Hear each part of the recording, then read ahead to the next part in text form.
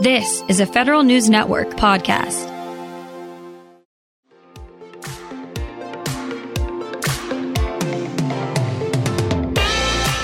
Welcome back to the Space Hour on Federal News Network. I'm Eric White. With more and more critical infrastructure relying on space technology, security of that tech becomes a major concern. For that to work, government agencies and major industry partners will need to work together. Enter the Space Information Sharing and Analysis Center, or Space ISAC. These kinds of offices help maintain a healthy relationship between the public and private sector. To learn more about it, I spoke with Erin Miller, who is the executive director of Space ISAC. So the Space ISAC is the Space Information Sharing and Analysis Center, and we stood up the organization in 2019. We launched it, actually not we, the private sector, but actually in this case, the White House made a public announcement for the need for the Space ISAC at the Space Symposium in a classified session. And the representative from NASA and representing the S&T Science and Technology Partnership Forum came forward and declared that we must break down the silos of sharing of information that's critical to the protection of our space critical infrastructure. So at that time, the private sector had already initially spoke out and acknowledged their willingness to support.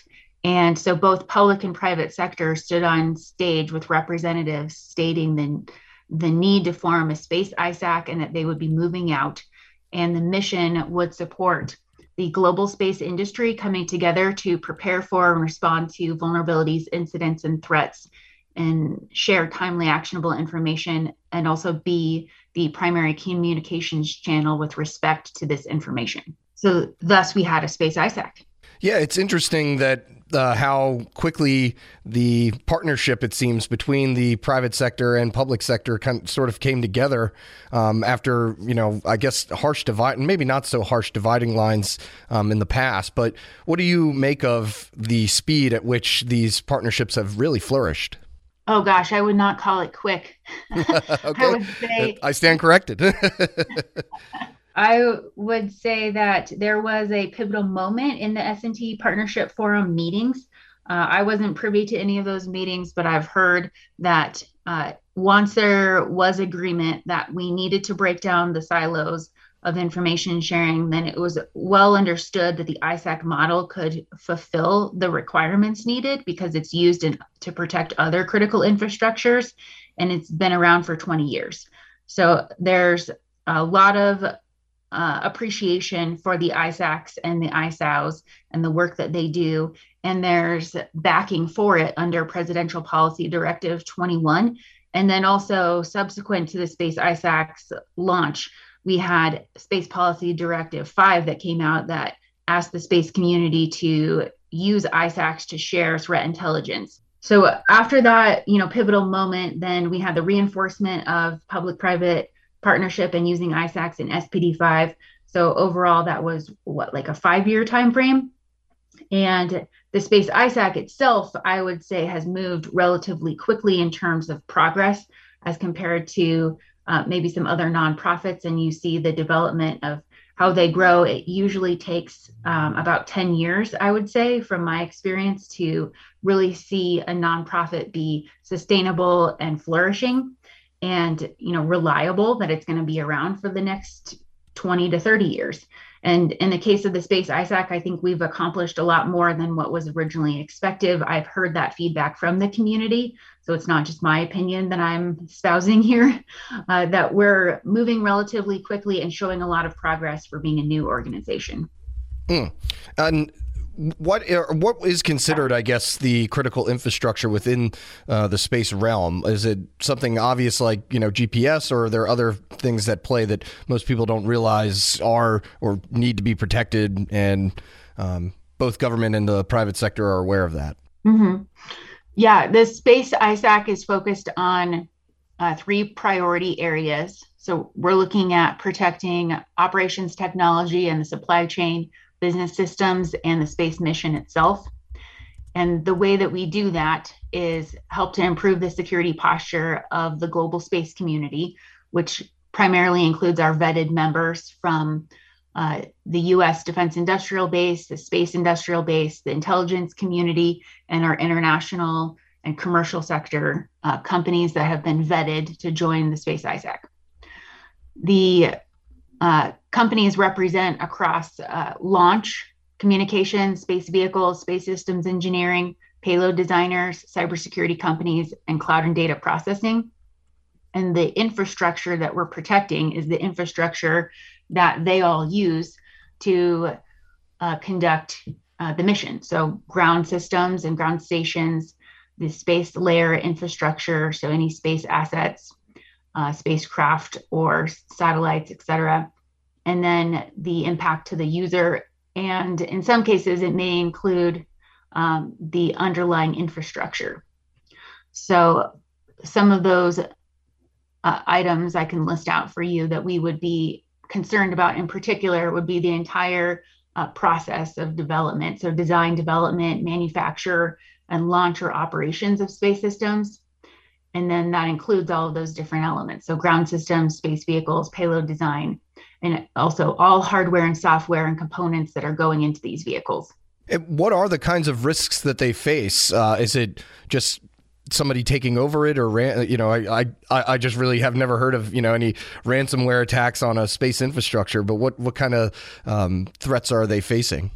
Yeah, our going in position in the Space ISAC is that all critical infrastructures are vulnerable, because we've seen this with every other critical infrastructure. So there are about 30 other ISACs, and we've seen, in the nuclear industry, in IT with, the forming of the internet and everything interconnected. Now we have IoT, that there's no limit, it seems, to the number of vulnerabilities that can emerge from critical infrastructure. And hitting the news over the past several months, we saw meatpacking plants and pipelines, oil pipelines that were impacted. And we know that companies that are in the space industry are targeted. So their business systems are in particular targeted, but there's no reason to believe that the same type of cyber vulnerabilities that impact our terrestrial network are not impacting our space layer network. So as we look to run 5G and 6G through space-based assets, and we plan on, continuing to use our space-based assets to help with health connection to healthcare, education, financial transactions, access to the energy grid, as well as tourism. And then all that doesn't even, mention the number of jobs associated with the space industry as it grows to $1 trillion of a global space economy by 2040. So we have a lot riding now on space. And that means that those vulnerabilities that our terrestrial network experiences, we need to take a look at sharing that type of information for the space layer network as well. Everything that's up there, or even on the ground that's connected to what's up there, is just an extension of our terrestrial layer network. You already laid out a few of them, but I was curious, Congress is just getting around to trying to pour more resources into protecting infrastructure on the ground here, like pipelines and everything like that. What role do federal agencies and the private sector, what roles do both sides need to play here to ensure that we don't, have an incident in which everyone starts panicking like we did with the Colonial Pipeline? Yeah, there's a lot of different roles for the public and the private sector.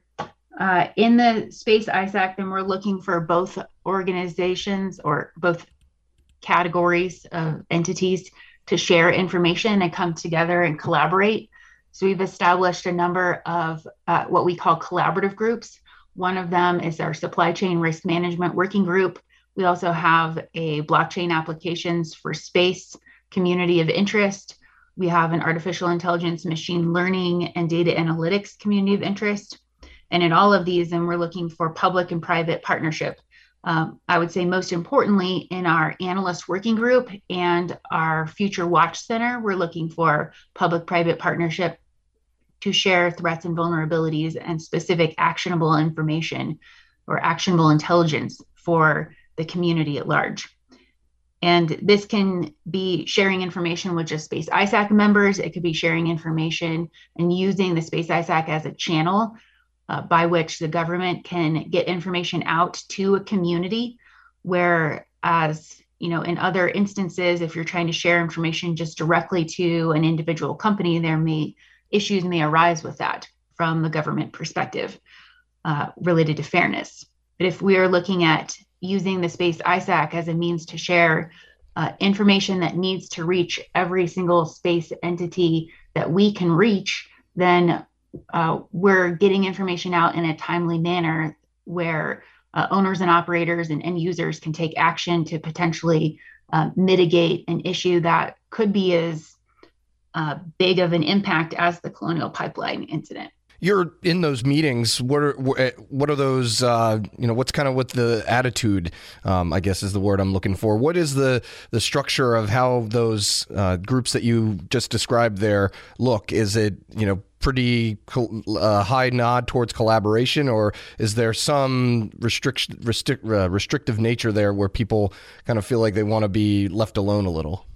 Overall, I would say that there's a pretty high energy because people know there's a sense of urgency, and there's other folks that may not necessarily recognize that same sense of urgency. And that's where you find the difference in engagement, is whether or not the person is personally motivated and sees the reasons why we need to take action now. Before, we have a full-blown internet in the sky. Oh, wait, we already do. And we're not protecting it.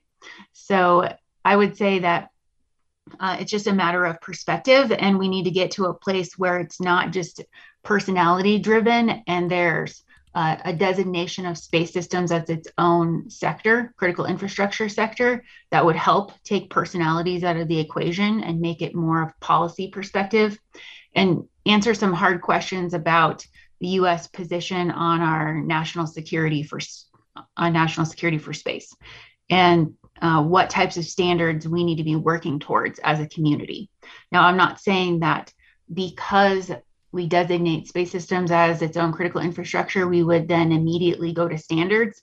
We would immediately go to a lot more discussion with the public and private sector about what the community norms should be, which would then later evolve to standards. But I want to also acknowledge the private sector's desire. We're seeing a lot of interest from private sector companies to join Space ISAC.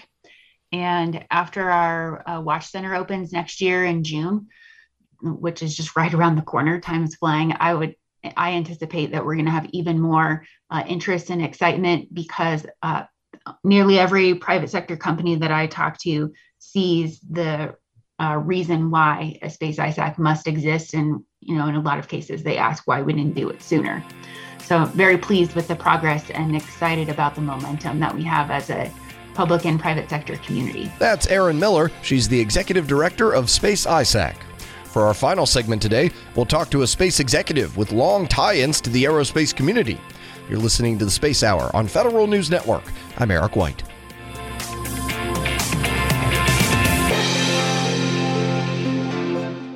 To be your best every day, you need proven quality sleep every night.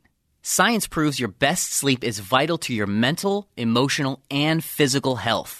And that's where the Sleep Number bed comes in. And let me tell you, ever since I've had it, my sleep IQ score is just going higher and higher. And did you know 8 out of 10 couples say that one of them sleeps too hot or too cold? Science tells us regulating your sleep temperature leads to higher quality sleep. For many couples, temperature struggles are a real challenge. So here are some tips to help you both sleep just right. Look for beds designed with temperature benefits, such as the new Sleep Number Climate 360 Smart Bed that actively warms and cools each side, so you both sleep blissfully comfortable. And now save 40% on the Sleep Number 360 Special Edition Smart Bed, plus special financing for a limited time. Only at Sleep Number stores or sleepnumber.com/podcast1. Sleep Number, the official sleep and wellness partner of the National Football League. Subject to credit approval, minimum monthly payments required. See sleepnumber.com for details.